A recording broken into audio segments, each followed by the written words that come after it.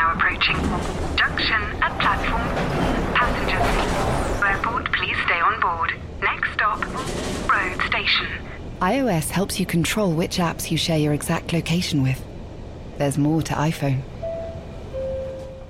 Ready to pop the question? The jewelers at BlueNile.com have got sparkle down to a science with beautiful lab-grown diamonds worthy of your most brilliant moments. Their lab-grown diamonds are independently graded and guaranteed identical to natural diamonds, and they're ready to ship to your door. Go to BlueNile.com and use promo code LISTEN to get $50 off your purchase of $500 or more. That's code LISTEN at BlueNile.com for $50 off. BlueNile.com, code LISTEN.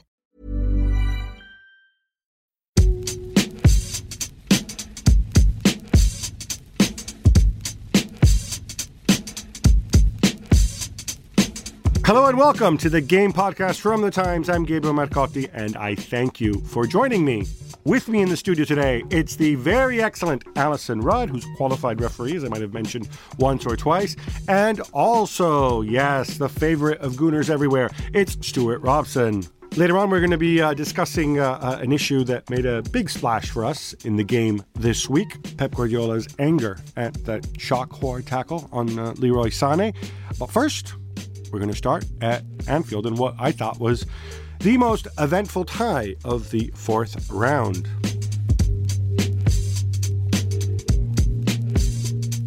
Alison, let's get this over with. Deja vu all over again. Horrendous defending from Liverpool. We'll get to the VAR in a minute if we have to. Klopp says it is not allowed to concede goals like that. And what do you do when it's really so bad? Yeah, well, it wasn't. I think a lot of Liverpool fans and commentators have looked at Liverpool's side and felt it is unbalanced, that Klopp hasn't given the attention to his goalkeepers and his back four, it's usually a back four, as he has his attackers. But this was not, even allowing for the arrival of Virgil van Dijk, this was not just about not having the best defenders and goalkeeper in the top half. This was about just defending as a group, and the midfield was fluffy, lightweight, all over the place. Equally, Liverpool often defend from the very front. Their attackers were off the pace as well. Okay, so why? This is Alex Oxlade-Chamberlain and Wijnaldum played super the week before, right, against City. I guess it wasn't the week before, but you know what I mean. Yes. And then in this game, it's the same two people, and they're terrible. And at the back, you talk about organization and whatever. I saw a bunch of individual errors. Trent Alexander-Arnold just sort of standing there and letting J-Rod run right past him, and Matip as well. And wait, what is it when on was it the third goal where Matip runs and the ball seems to kind of go right through him at the far post? Well, what is this?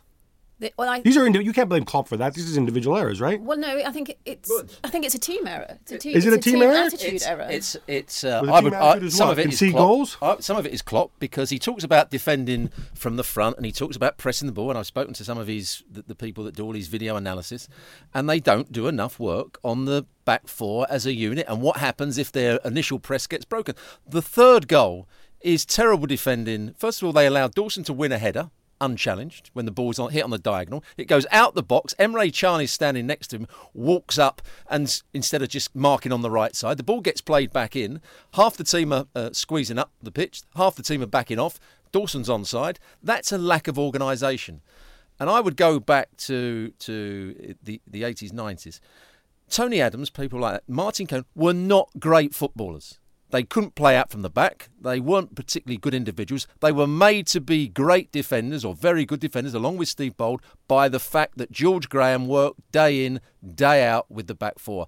Jurgen Klopp works a lot on the pressing side of the game. He has to do more work on the defensive side of the game when it gets into their back third and when they lose possession, when the ball changes hand. Emre Can wasn't good enough. Wijnaldum wasn't good enough. Oxlade-Chamberlain weren't good enough when the ball changed hands. I mean, the way I think it was Krychowiak went past Emre Can for the second goal, it was just too easy, far too easy.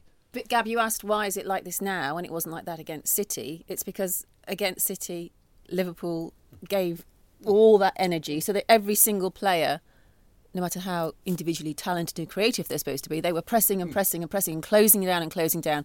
That's contagious. So if your attackers are doing that, your midfielders lift their game, and the defenders feel protected and alert. I have said before, when Liverpool click, they are irresistible.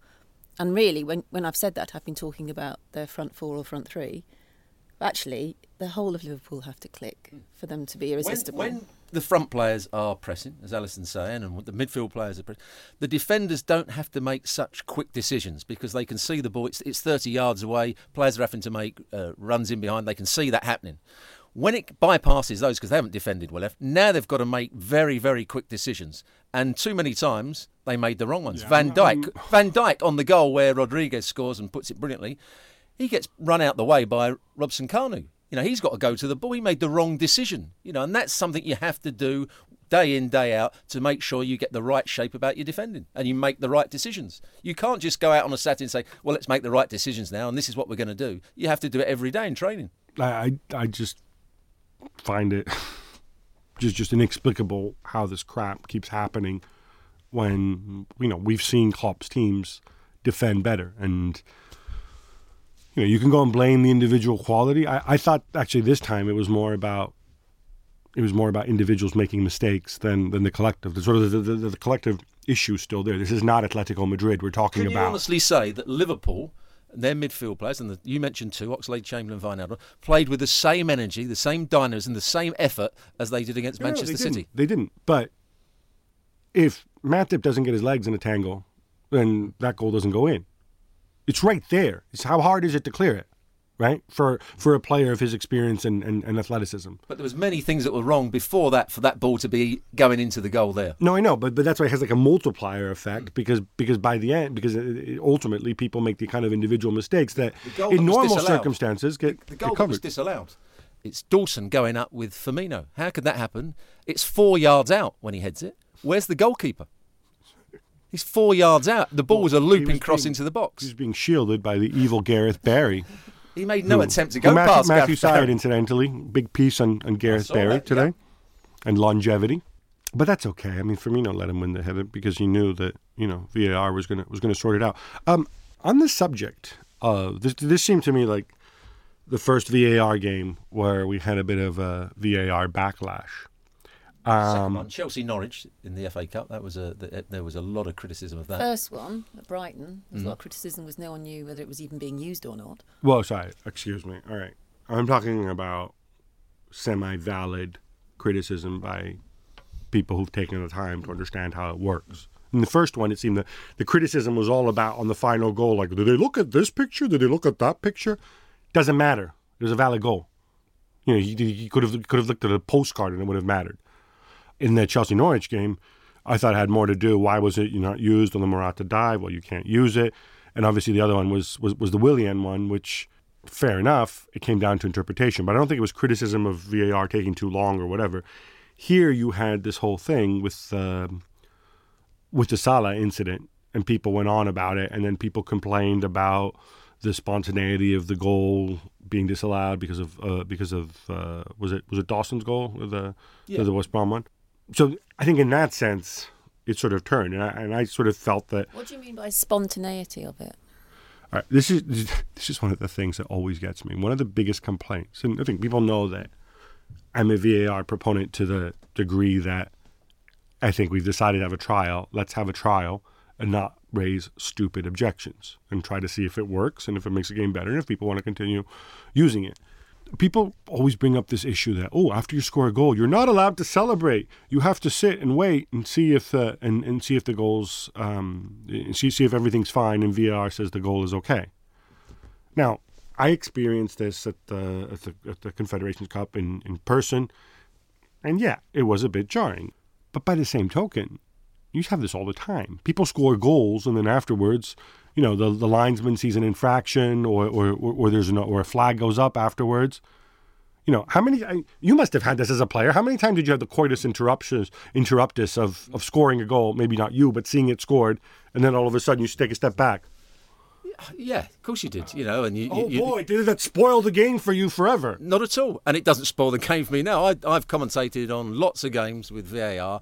I cannot see anything wrong with it at the moment. And for all the criticism, even the Willian thing we talked about against Norwich, I still think it was the right decision because you couldn't be clear that the foul had taken place. William was going down before the player made the contact, and because he hadn't given a penalty in the first place, he can't change his mind. I think it's worked very well so far, and I've got no complaints with it. And I've commentated on probably 50 games with VAR, and I can't see a problem with it at all. Well, let's ask our qualified referee. I wrote a dystopia a week ago about not a prediction of how VAR will impact on the game, but a fear for how it might impact on the game. And one of the things I said might happen is that players are just too scared to celebrate any goal, because what will happen is that goals that would have been allowed because the decision is marginal and you give the benefit of that doubt to the attacking team, even when you feel as a player, we got it right, we were moving right, and the attacker was on the shoulder of the last defender and it felt right, and you celebrate because you feel it's right, and in some way celebrating helps the decision go your way because there's a flow to it.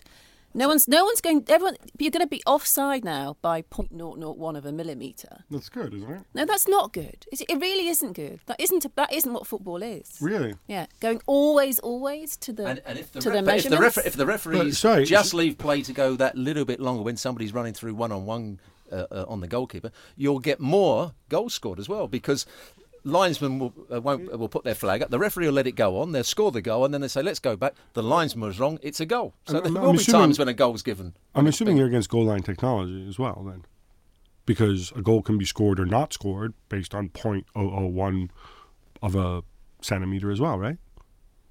No. I think Why? goal line technology isn't about. That's not about what I just described as that flow of the game. That is. Alison, that is a straight fact, and any striker who is told it did not cross the line would know that. But if you are on the shoulder of the last defender and you knew 3 weeks ago when there was no VAR that goal would have been allowed, and now you're scared that it won't be, I don't know. It just feels like the spirit of the game is gone. Does it mean that players won't take their shirt off and sling it round their head and then throw it into the crowd? Because that's a good thing if it stops them doing that. There's nothing wrong with that, I don't think, either. I'd change that. So let me go back this a second. So you think that... I think it's a danger. I think I'm wrong. The one thing that people who are on the fence on VAR would agree that, oh, look, now we can use it for totally objective decisions, like whether somebody is standing in a position of offside or not. You say, well, that's not good because it could be very close marginal offside. Before it might have been given. Yeah, because there's a thing in football about giving the benefit of doubt to the attacking team when things are so close. First of all, that's not in the directives anymore. Second of all, the whole benefit of the doubt to the attacker thing, that's done. But secondly, the whole point, though, is that you give the benefit of the doubt when you have a doubt. Now, you don't have a doubt when it comes to offside. So what does that mean? There is no benefit of the doubt because you know if somebody's offside or not. The linesman's putting his flag up and the referee's blowing his whistle for offside when the player's running through on goal. Now, once he's blown for offside, he can't then say, I should allow that to go on. He's got to allow play to go on, allow the player to have his shot to see whether he scores, and then have a look back at it. That's one of the that would help. That's one of the drawbacks, and that's why assistants are told only flag for offside if you are 100% certain, because obviously you can't call it back in that situation. I don't know how often that actually happens in a game, and I think it happens nearly every game that I've done on VAR, where a ball's played over the top, the linesman's put his flag up, the referee's blown the whistle quickly. Then when we see the replay, he was actually onside, and it was almost a goal scoring opportunity. So statistically, that actually is very, very rare because assistant referees have been given that instruction. What might have happened in other situations is there's something else going on, a defender that's, I don't know, somewhere else on the pitch, or somebody coming back from an offside position, or people crossing, and that's maybe where somebody's flagged when they shouldn't have. But, they were making mistakes before as well. Now they make a lot fewer. Alan Pardew raised another serious issue with VAR, is his players had 2 hamstring injuries, which he... You can blame VAR for one or two things. You can't blame it for players getting injured. Why? Well, there was. What are you, a physio? Probably his wrong training. He had 2 hamstrings, and then they had a player late on in the game that was struggling with a hamstring, and that was down to VAR, was it? That's what he tried to insinuate. Yeah. Because the players were hanging around. It doesn't take that long, VAR. What a load of old rubbish. Now, this season, with your subscription to the Times and the Sunday Times, you can watch every highlight and every goal from every game in the Premier League, Champions League, Europa League, and the FA Cup. And it's just £3 for a 3-month trial. I think that's an exceptional deal because you also get all our excellent content as well. Alison, what was your favorite goal of the weekend in the FA Cup? Well, I'm going to go for J. Rod's second goal against Masochist Liverpool today, aren't because you? I'm a masochist today. I've always admired Jay Rodriguez, and his cruciate ligament injury came when he might have been on the cusp of World Cup glory. Who knows? He was certainly in the best form of his career. He always seems like an exceptionally lovely chap. And when he plays, I think this was the game which proved he was starting to play well. I love the way he sort of ghosted in for that second goal. It was sort of impish and confident and completely in tune with his teammates, and it was in front of the Kop, and I think that is something worth celebrating for a bloke who's kept going despite setbacks. Sure. Kevin De Bruyne's free kick. I mean, it's one thing thinking about it. So, can I just say about that? He made it seem so simple. He's like, afterwards, like, yeah, sure, the wall was really close, so it's going to be hard to put it over it, so it was obvious to put it under it. Yeah, obvious to you, not to everybody in the wall. It's not just the thought. It's actually to strike the ball cleanly. It usually comes off the ground. If you're going to strike it with any sort of power, it usually comes off the ground by a foot or 2 foot. For him to actually do it with that amount of power and to get it underneath the wall all the way along the ground is a good bit of skill. It's great technique from him. Spurs were also held by a team called Newport County. When I thought, when I think of all the magic of the cup stereotypes and whatnot that we throw out there, Newport County I've never been there. I've only watched it on television. So you didn't burn down their clubhouse? It wasn't me, Okay, no. You've never been. See how he was quick to say he'd never been? I don't think he protested too much. Just to make it It clear. was that little fag he had round the corner, wasn't it? Yeah. But it did strike me that, like, this is it, right? The way that ground looked on television, the conditions, it was all ripe for this, right? You've played in conditions like that? Absolutely. I was part of the Arsenal team that lost to York City, a famous defeat, where half the pitch was icy because the sun hadn't been able to come over the stand, and the other half of the pitch was a quagmire. So you had to wear, depending where you were playing, you had to wear different boots for different halves. The pitch was terrible condition. This was in the 80s? This was in the 80s. Didn't York City also nearly knock out Liverpool back then? I think they played Liverpool after Arsenal. They drew with Liverpool and then lost 5 or 6 at Anfield. But It thawed. But there was lots of games that you played like that, and the leveller wasn't so much the surroundings, the stadium, it was the pitch itself, and that was the leveller with Newport County against Tottenham, because Tottenham still thought they could play into midfield, and the ball, it takes longer to control the ball because it's bobbling, so you can't get your head up, so you have to take your first touch instead of playing first time round the corner. Newport knew that and closed the ball down. They did it very well, and Spurs didn't really realise what the conditions or how they had to play in the conditions. They had 2 centre forwards in Kane and Llorente, bypass the midfield, get it into and then start playing from there. And the floodlights. They didn't like the floodlights. Oh dear. Which is ridiculous for Vertonghen to complain about the floodlights before kick-off. What message does that spread to the team? It says, we don't like this. Absolutely. It's the wrong message straight away, isn't it? You're saying, well, this isn't good. They could cause us a problem because the floodlights aren't. The pitch isn't very good. Hey, you have to just get away from that. When a football guy answers a football question honestly, like, how is it different here? What are you thinking about? And he honestly and innocently says, well, actually, I don't like the floodlights, blah, blah, blah. We're not used to it. Now you go and mock him? Yeah. See, this is kind of... You've got to be cuter than that, Gav. You've got to be cuter than that. You can mention the floodlights, but don't mention it like that. Why? Why play these stupid games? Why not be honest about it? Just say it's great to be somewhere different. This is the magic of the cup. See, this is why. Then we get all this inanity of, like, stupid, meaningless, empty quotes. Say after the game, when you've won 3-0, say the pitch was terrible. Yeah. But we overcame that and we done it very well. But the problem is they drew. So then if you say it afterwards, it sounds like, oh look, big baby Vertonghen's making when excuses. you win 3-0, you can otherwise you don't say anything. Yeah, great. That's wonderful. Seriously, I'm sorry, Jan, if you're listening. Please continue speaking openly and honestly the way you always have. Don't listen to these two harpies. Would you be glad that your players were picking up on things that were negative? Yes, because it means that they were aware of them. Well, they clearly didn't react properly. If when players or managers say, I knew that West Ham would lose on Saturday against Wigan when I heard the press conference that David Moyes gave on the Friday. Well, thank you, Nostradamus. Because he's putting every negative thought into the player's mind and he's almost making excuses before he gets there. And that's what happens when you do that. I think you should give a little bit of credit to Wigan as well. We have a wonderful story in the game today. And Alison, you can help me by turning to said page and telling me this dude's name because I have no idea what it is. Gavin Foxall. Gavin Foxall, who I thought he was the chairman of Newport County, but he's not actually, is he? Well, his full title is Chairman of Operations. He's the Chairman of Operations. COO. Yeah.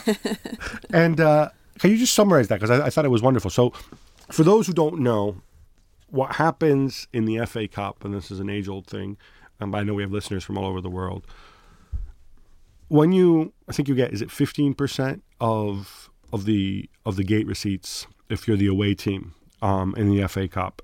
And so Newport County, the host Spurs, obviously the gate, then they'll sell out, but because it's a tiny ground and it's the size of the studio, they're not going to get much money. But because they got the replay 1-1, they get to go and play at Wembley, which I'm assuming won't sell out, but it's going to be a massive crowd, 50,000, 60,000, and Newport will get 15% of that gate. So it's a really big deal to them. It's a really big deal traditionally for smaller clubs in this country because it's just a big payday above all else. So they need the money. They need the money more than ever because there was a tumble dryer defect in one of the buildings at the training ground. And this building was multi-purpose. It was the players' bar. It was the players' relaxing area. It was... Let's go relax next to the tumble dryer. It had their gym stuff in it. It was sort of multi-purpose, basically the only place for the players to go. And they don't have it at the moment, so they can rebuild it. After it was burnt down by you, smoking a fag, claiming you never were there. Yes, clearly. I just think it is one of those wonderful little FA Cup type stories. But by the way, listeners out there, if you do own a tumble dryer, proper venting is essential. Seriously, it's worth spending a little bit of extra money to make sure that it vents according to European Union regulations and European Union standards. Now, after Brexit, y'all can do whatever you want, burn the house down for all I care because it's going to be a free-for-all. But for now, just for your own safety, it's really worth paying attention to that. Just take the fluff out. Or put it on the washing line. Put it on the washing line. Put it on the washing line in this country. Do you think it's ever going to dry?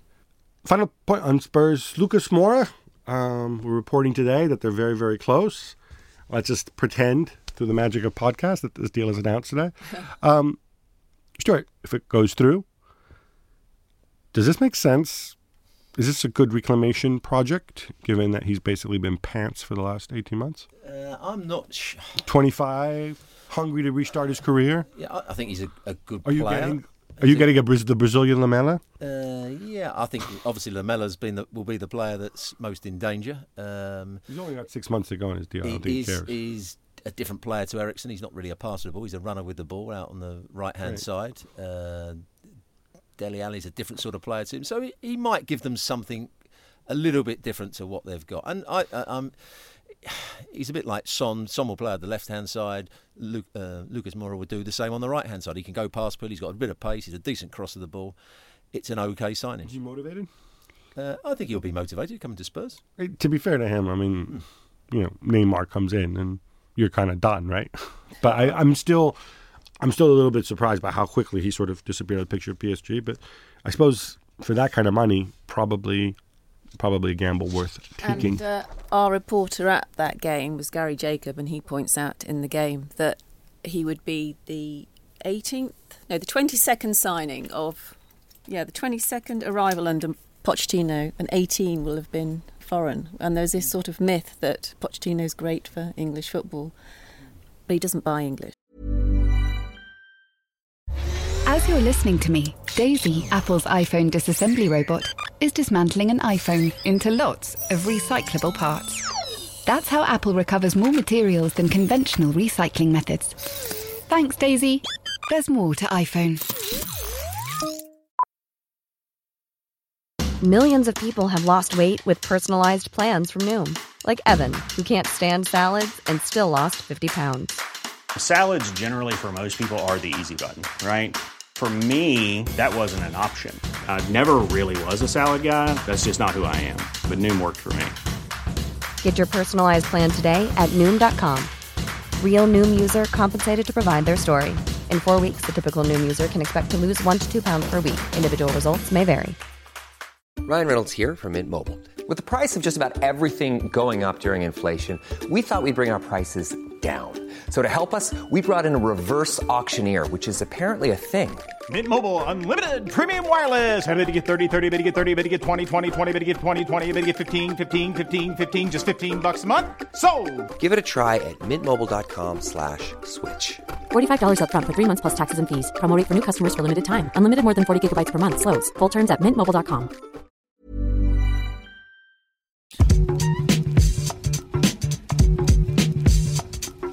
Love the game? Then don't miss The Game Daily. It's your lunchtime update from football's finest writers, and it's only at thetimes.co.uk. Now, in our debate this week, we're going to turn our attention to something that happened in Wales, where Cardiff were hosting Manchester City. Cardiff aside, for those who, like me, don't follow the championship, and yes, I had to look this up, are a team that are in the playoff spots in the championship, which I'm told is the second tier of English football. I think you knew that. No, it's seriously, it's where all those teams that get relegated disappear to. So City won 2-0. There's some controversy with VAR, but I think what stood out a lot was Pep Guardiola got extremely animated and extremely angry, especially at one point in the game. There's a player named Joe Bennett. You probably watched the championship, so you probably know who this dude is. I have no idea who he is. I haven't watched that much championship. No. Who was playing with a lot of drive and energy and enthusiasm and putting his boot in, who, that's one way to look at it. Otherwise, he's just running around kicking people. And at one point, he put in a really, really nasty challenge on Leroy Sané. And if you actually see this is a challenge where he goes and he catches him in the ankle, and you actually see his ankle buckle. Mm-hmm. Now, fortunately, early indications are they're talking 3-4 weeks, so it was horrible to look at. Pep came out afterwards and talked about the need to go and protect players from nasty tackles. It's not exactly a novel idea. People have been saying this in different guises, but obviously it's Pep Guardiola saying it, and we've just had it. Nobody's going to disagree with this, are they? Well, but the question is, how do you protect them? Yeah, I mean, I think it's been blown out of proportion slightly because it was a dangerous tackle, and if it's a dangerous tackle, you should be sent off, and he wasn't sent off. So there was an error made by the official during a period when we are talking about VAR, and this would have been would it have been actually? Because he didn't give him a red card, so it wasn't reviewable in that sense. No. But the voice in his ear would have said, you need to have a look at that. Because you can change your mind if it's a sending. Yeah. It depends who's in his ear. If it's some kind of freaking Neanderthal who thinks that red cards spoil the game, then exactly. Or the referee still has a chance to say, no, I'm absolutely confident that was not dangerous. That was... So, okay. As it stands. I would say in the main. Yeah, I know the VAR rules, I think, better than most people here. So what would have happened had this been a VAR game? This is what these are the steps that would have intervened. So the tackle goes in, Mason gives him a yellow. If the VAR and his assistants see replay angles that suggest, and they don't have much time to do this incidentally, that suggest that it probably warranted a red card, then they see it as a clear and obvious error that this was not punished with a red card. Then they get into Mason's ear and they say, hey, Lee, you need to take a look at this because we think that it was clearly and obviously a red card. At that point, Lee Mason can say, nah, you guys don't know what you're talking about, which happens very, very rarely. I think there's 2 cases in Germany, I think, where it happened, but, whatever, they're German. But in general, this does not happen. And at that point, Lee Mason would make his little sign, kind of like in Pulp Fiction, and he would trot over to the screen.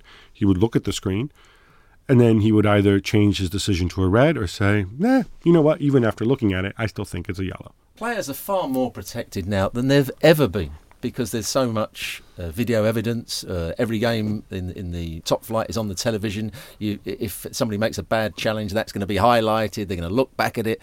They can't do anything there and then, but there's going to be a lot of players that are going to that see that they've made bad tackles.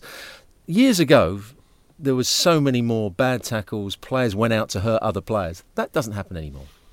Reducers, right? That was a term? Some of the best players. The best player... Martin Keown. No, the best player, one of the best players I played against was Graham Souness. As a footballer, he was magnificent passing the ball. He ran midfield. He was a leader. He was also the dirtiest player you would play against.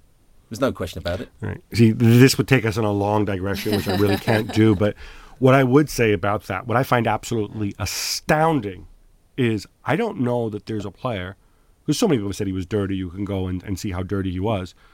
I don't know there's any other player in history, I mean, in this country, who was as talented a footballer while also being as dirty, who was in that sort of perfect overlap of the two spheres. And you're talking about Graham Souness? I'm talking about Graham Souness, yeah. Absolutely. I'm wondering if today, with the evidence, with the attitude today, Graham Souness would have to completely change his game because he'd sign for a team based on his ability and he'd be getting 3-match bans, 4-match bans, and then he'd just say, all right, screw this. Let me get some other guy to go and be the goon. Because that was the case back then, right? Well, in Souness's time. In my very second game, I'm 17 years old, we're playing at Anfield away, and it's the replay of a League Cup game, League Cup quarter-final. In the first game, Ray Kennedy, playing for Liverpool, got sent off for headbutting Peter Nicholas, who made a meal of it. He didn't headbutt him.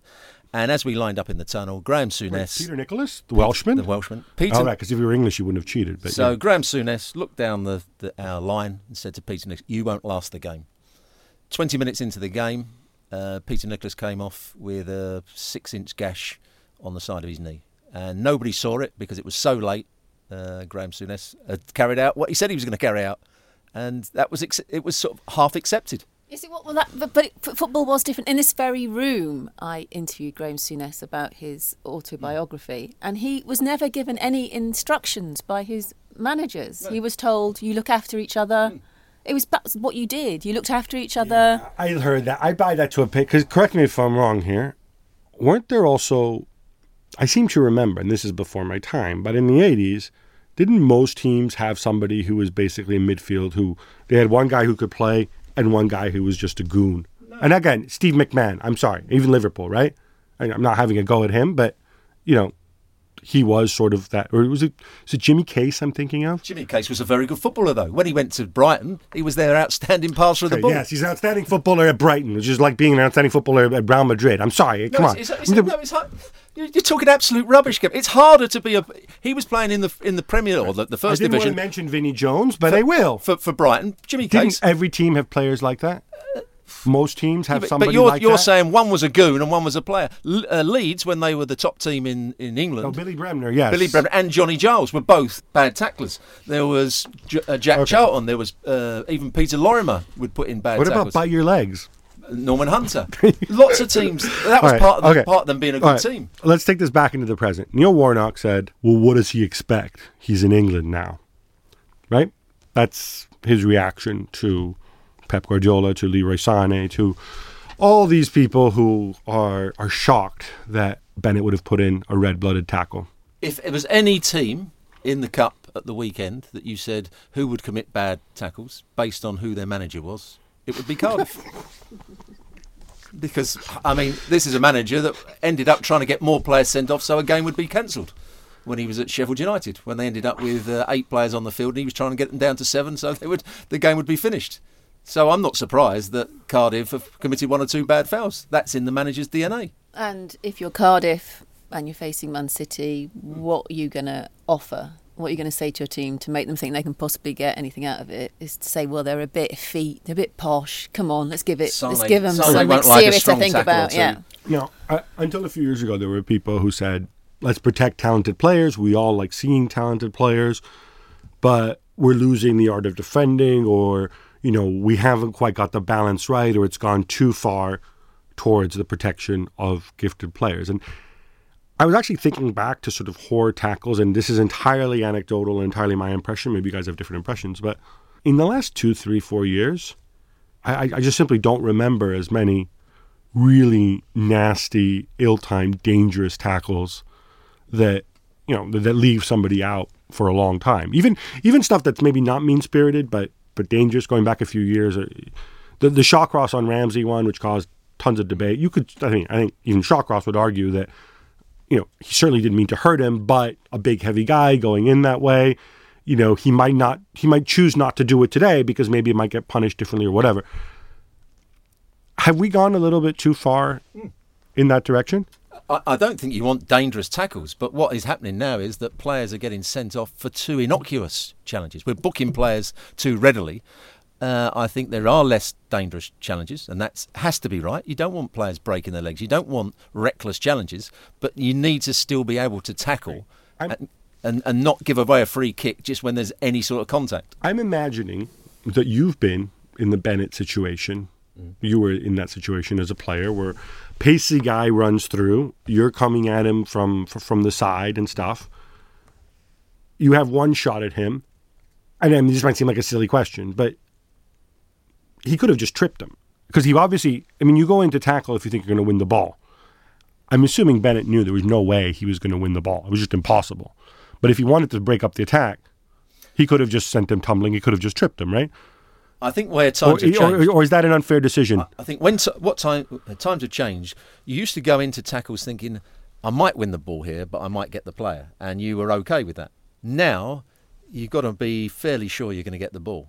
And particularly when somebody's running sideways or running at 90 degrees to you and you're coming across, if you don't time it perfectly, you're going to commit a foul. Do you think Bennett believed he was going to get the ball? What Bennett should have done was have made the tackle in front of Sane to try and block the ball rather than going at the ball where it was. That's where he made the mistake. At the risk then of having Sane jump over him, in which case, though, he could then lift his leg and just trip him. Yeah. If your goal is to stop him. If you want to stop a counter-attack, yeah, you could do it without hurting But obviously, the if he player. slides in front, then he's not going to get the ball. No, if he slides in front, he's got zero chance. No, Sane might kick the ball into his foot. So you're trying to block where the ball's going to go. Or Sane might just cut on a dime, let the guy slide past them, and then take off. You're talking about a split second. So that's the decision you've got to make. 30 years ago, well, people have said, "Oh, Bennett tackle, that was an honest tackle," a bit harsh with the yellow. No, they'd have still said it was a bad tackle. They still would have said it was a red card. Yeah, I would think so. You got away with a whole lot more 30 years ago, and there's no question about it. And probably 20 years ago, it was a red card 30 years ago. Yeah, it was a red card.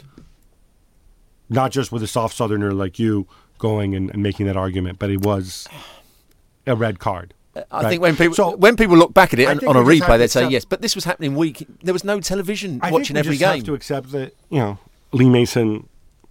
When you're going back to your argument, your benefit of the doubt argument, and I'm giving Lee Mason a massive benefit of the doubt here. At that stage of the game, it was on television. Cardiff go down to 10 men here. This is going to get really ugly very quickly. Let's preserve the spectacle. He obviously fouled the guy. Let's just give him a yellow, and he knows he's not going to do it again. And then, of course, actually, the way I saw Bennett kind of seemed to take that yellow card as a license, as like, oh, let me go and chop down some more players, because, frankly, at this stage, he clearly doesn't have the cojones to go and send me off. But it's interesting you say that, Gab, because I felt the theme of the FA Cup weekend was that referees were slightly more lenient when there was a disparity in league position. I did feel that. I felt that in the Spurs game, the West Ham Wigan game. There was that sense, just a slight sense of, let's try and adjust that we've got two different styles going on here, and half a season behind a club that have been playing a different type of football. Enough of this. How about some quick hits instead? Chelsea roll to a 3-0 win over Newcastle United as Michy Batshuayi grabs 2 goals. Alison, you were there. Should that be enough to get him a bit more love from Antonio Conte? Probably it should. You've got to hand it to Batshuayi. He's not started often, but when he does, he might not always be effective, but he definitely works hard, and he scored twice against Newcastle. I gave him the man of the match. I think a lot of people did. Conte's for the tap in, and the other one. No, because it wasn't because he is accused of not scoring enough when he starts, and because he did work very hard, and he started one of the moves that led to one of the goals. He was integral, and he does have an understanding with Chelsea's key players, especially Hazard and a little bit with Pedro. So although I'm not convinced Conte does have love, maybe he should have. 10 goals this season. 12 if you count the nonsense in the Checkatrade trophy or whatever the hell that is. 1 goal every 107 minutes of senior football for Michy Batshuayi this season. Yes, although that includes like a hat trick against like Northampton Town Wanderers or something like that. But anyway, Arsenal's chase for Pierre-Emerick Aubameyang continues. Apparently really, really close. Stuart, you love to talk about the Gooners and their signings. Is this really what they need? It's the player they needed at the beginning of the season, and then they went and bought Lacazette. Aubameyang, I think, is a better version of Lacazette. They're the same sort of player. I don't think they'll play together. So it's an admission that Lacazette hasn't been a good signing, but Aubameyang is better. So it would be decent for Arsenal. So then Lacazette can move into the Giroud role, or the one of like the French centre forward who doesn't play. Perfect, yeah. It's francophone fun at the Emirates. Pep Guardiola came out and said something interesting this weekend. He said, he talked about how, look, City can't go and buy everybody for £80 million plus and whatnot. And then he goes and buys Aymeric Laporte, who is not an £80 million player, but isn't far off that. Somewhat weird signing, which to me, by the way, suggests that Pep might be staying beyond his allotted 3 years because Laporte is very much a project. But there was a backlash to this, Alison, which was people saying, oh, look, Pep complaining about not having much money. Is that what Pep intended, or is he being a little bit disingenuous here? I know people who live in very grand houses and go on skiing holidays, might even have a second home, and they love nothing more than when they go down the pub to say, oh, I'm a bit short of cash. I can't stay for another drink. I'm a bit short of cash. There are people who, no matter how much money they have, like to portray themselves as having difficulties and working against the system. And I think Pep just wants to remind everybody that he's still a manager and a coach who has to manage and coach and isn't just given everything on a silver platter.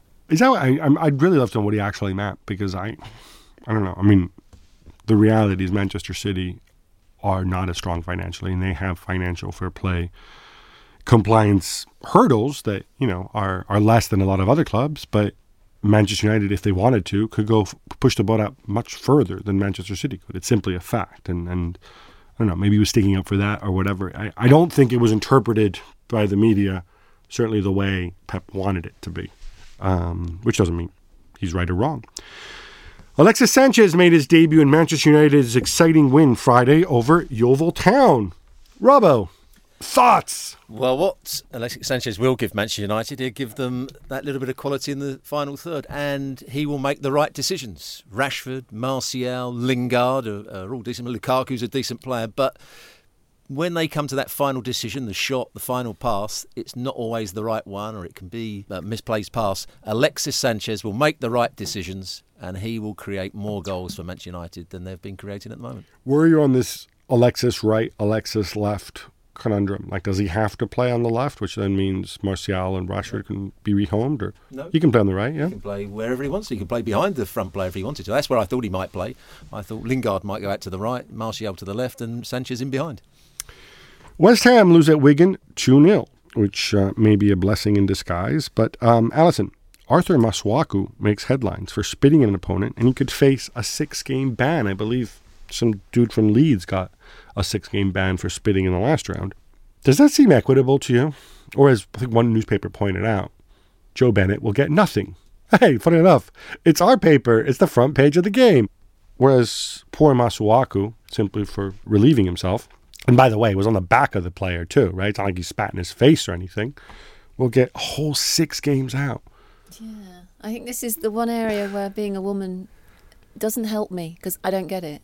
You can spit at me on a football field, I don't care. Every bloke I know thinks it's the most disgusting, terrible thing that could happen. And I know men. Not every word and not every bloke you know, because we have a column in our paper by Tony Cascarino. And also David Priest as well, if I'm not mistaken. They still think spitting's a terrible thing, though.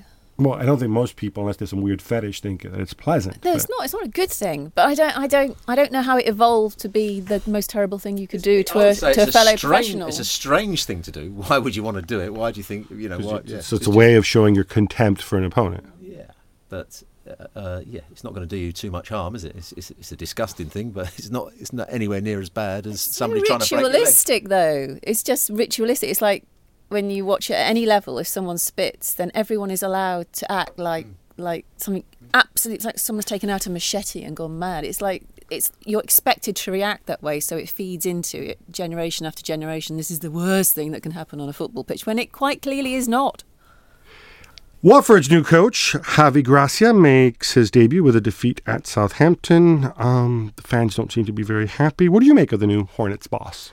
It's an interesting one. I've looked at his record. I don't think he did a particularly good job at Rubin Kazan in his last... He did a fine job at Malaga for a while. Yes, and a difficult time for Malaga. That's where I think he's made his reputation. So it's a strange one. I think he did okay at Osasuna as well. But his win to loss ratio, it isn't particularly good. He's done better with teams from lower levels, getting them up. At the moment, Watford are in the Premier League, so he's got to try and keep them up. He's got to try and reunite all the players. He's got to try and reunite the crowd to the players as well, and to himself. I think it's going to be a very difficult job for him. A lot of enthusiasm, though. Right, we've done a lot of plugging of the game today, and another plug, because Gab has a great column about a chap. Good, isn't it? Really good, about a chap called Cedric Bakambu. Is that how you say it, Gab? Bakambu, yes, from Villarreal. And no one knows who he is, and yet he's going to be the 4th most expensive striker in history, isn't he? I think a lot of people know who he is, given that he's been playing in La Liga for the past 3 years and has played in the Europa League. But what's interesting about him is that he's moving, or he's supposed to move to China, to a team named Beijing Guan. And he had a release clause of around about £35 million, which Beijing Guan paid. However, in China, the Chinese government, to stop capital flight and whatnot, they imposed a luxury tax of 100% on any transfer spend on an overseas player over £5 million. So this would be a £65 million transfer if it goes through and they end up paying this tax, which would mean that Bakambu, who, I mean, I'm sure you've seen him, is a good player, is exciting, but he's 27 years old. I don't think he's ever scored that many goals in a season. His record is like 1 and 2.5 at Villarreal. He'd become the most expensive center forward in history after Romelu Lukaku, Gonzalo Higuain, and Luis Suarez. Because it was a buyout clause, his club, Beijing Guan, are going to argue that, well, we don't actually need to pay this luxury tax because we're signing him as a free agent. He put the £35 million down, and now he's a free agent, and funny enough, he wants to come to us. I have no idea if they're going to be allowed to get away with it. I certainly hope that they don't, because it's kind of disingenuous to think that Bakambu paid £35 million of his own money to buy his freedom. So I think it's a case to be looked at, because it seems very obvious to me they're trying to avoid the spirit of the law by observing the letter of the law, and it's all down to the Chinese authorities whether they'll be allowed to do it. Why don't we get the buzzer when you're talking? We only get 20 seconds. This is a complicated story. You asked the easy ones. Ooh. It's a quick hit. Robbo, what do you think of Alexis Sanchez? It's a quick hit, and no, you go this on is for 45, this is outside 50 the seconds. quick hits. This is in the Gab One for You section. Right, that's all we've got time for this week. Many, many, many thanks to my excellent guests today, Alison Rudd, who's a qualified referee, and Stuart Robson, who's not. Remember, it's just £3 for a 3-month trial. Just search The Times online. And remember, you can access highlights of every single game in the Premier League, the Champions League, the Europa League, and the FA Cup. We're going to be back next Monday for some Klopp versus Poch, which is Liverpool and Spurs. And we'll be joined by a former Arsenal defender early in his career, and England international who scored in a World Cup. I'll leave the suspense to you to figure out who that might be. Till next time, bye-bye. The Game is brought to you by The Times. For more information and more podcasts from The Times, head to thetimes.co.uk.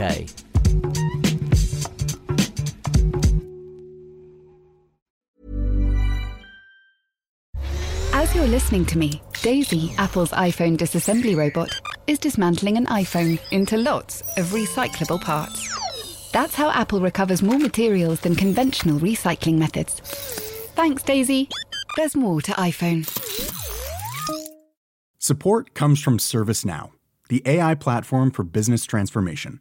You've heard the hype around AI. The truth is, AI is only as powerful as the platform it's built into.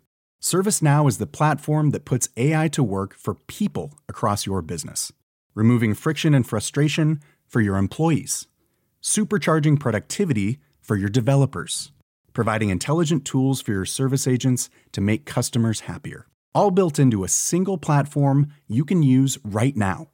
That's why the world works with ServiceNow. Visit servicenow.com/AI for people to learn more.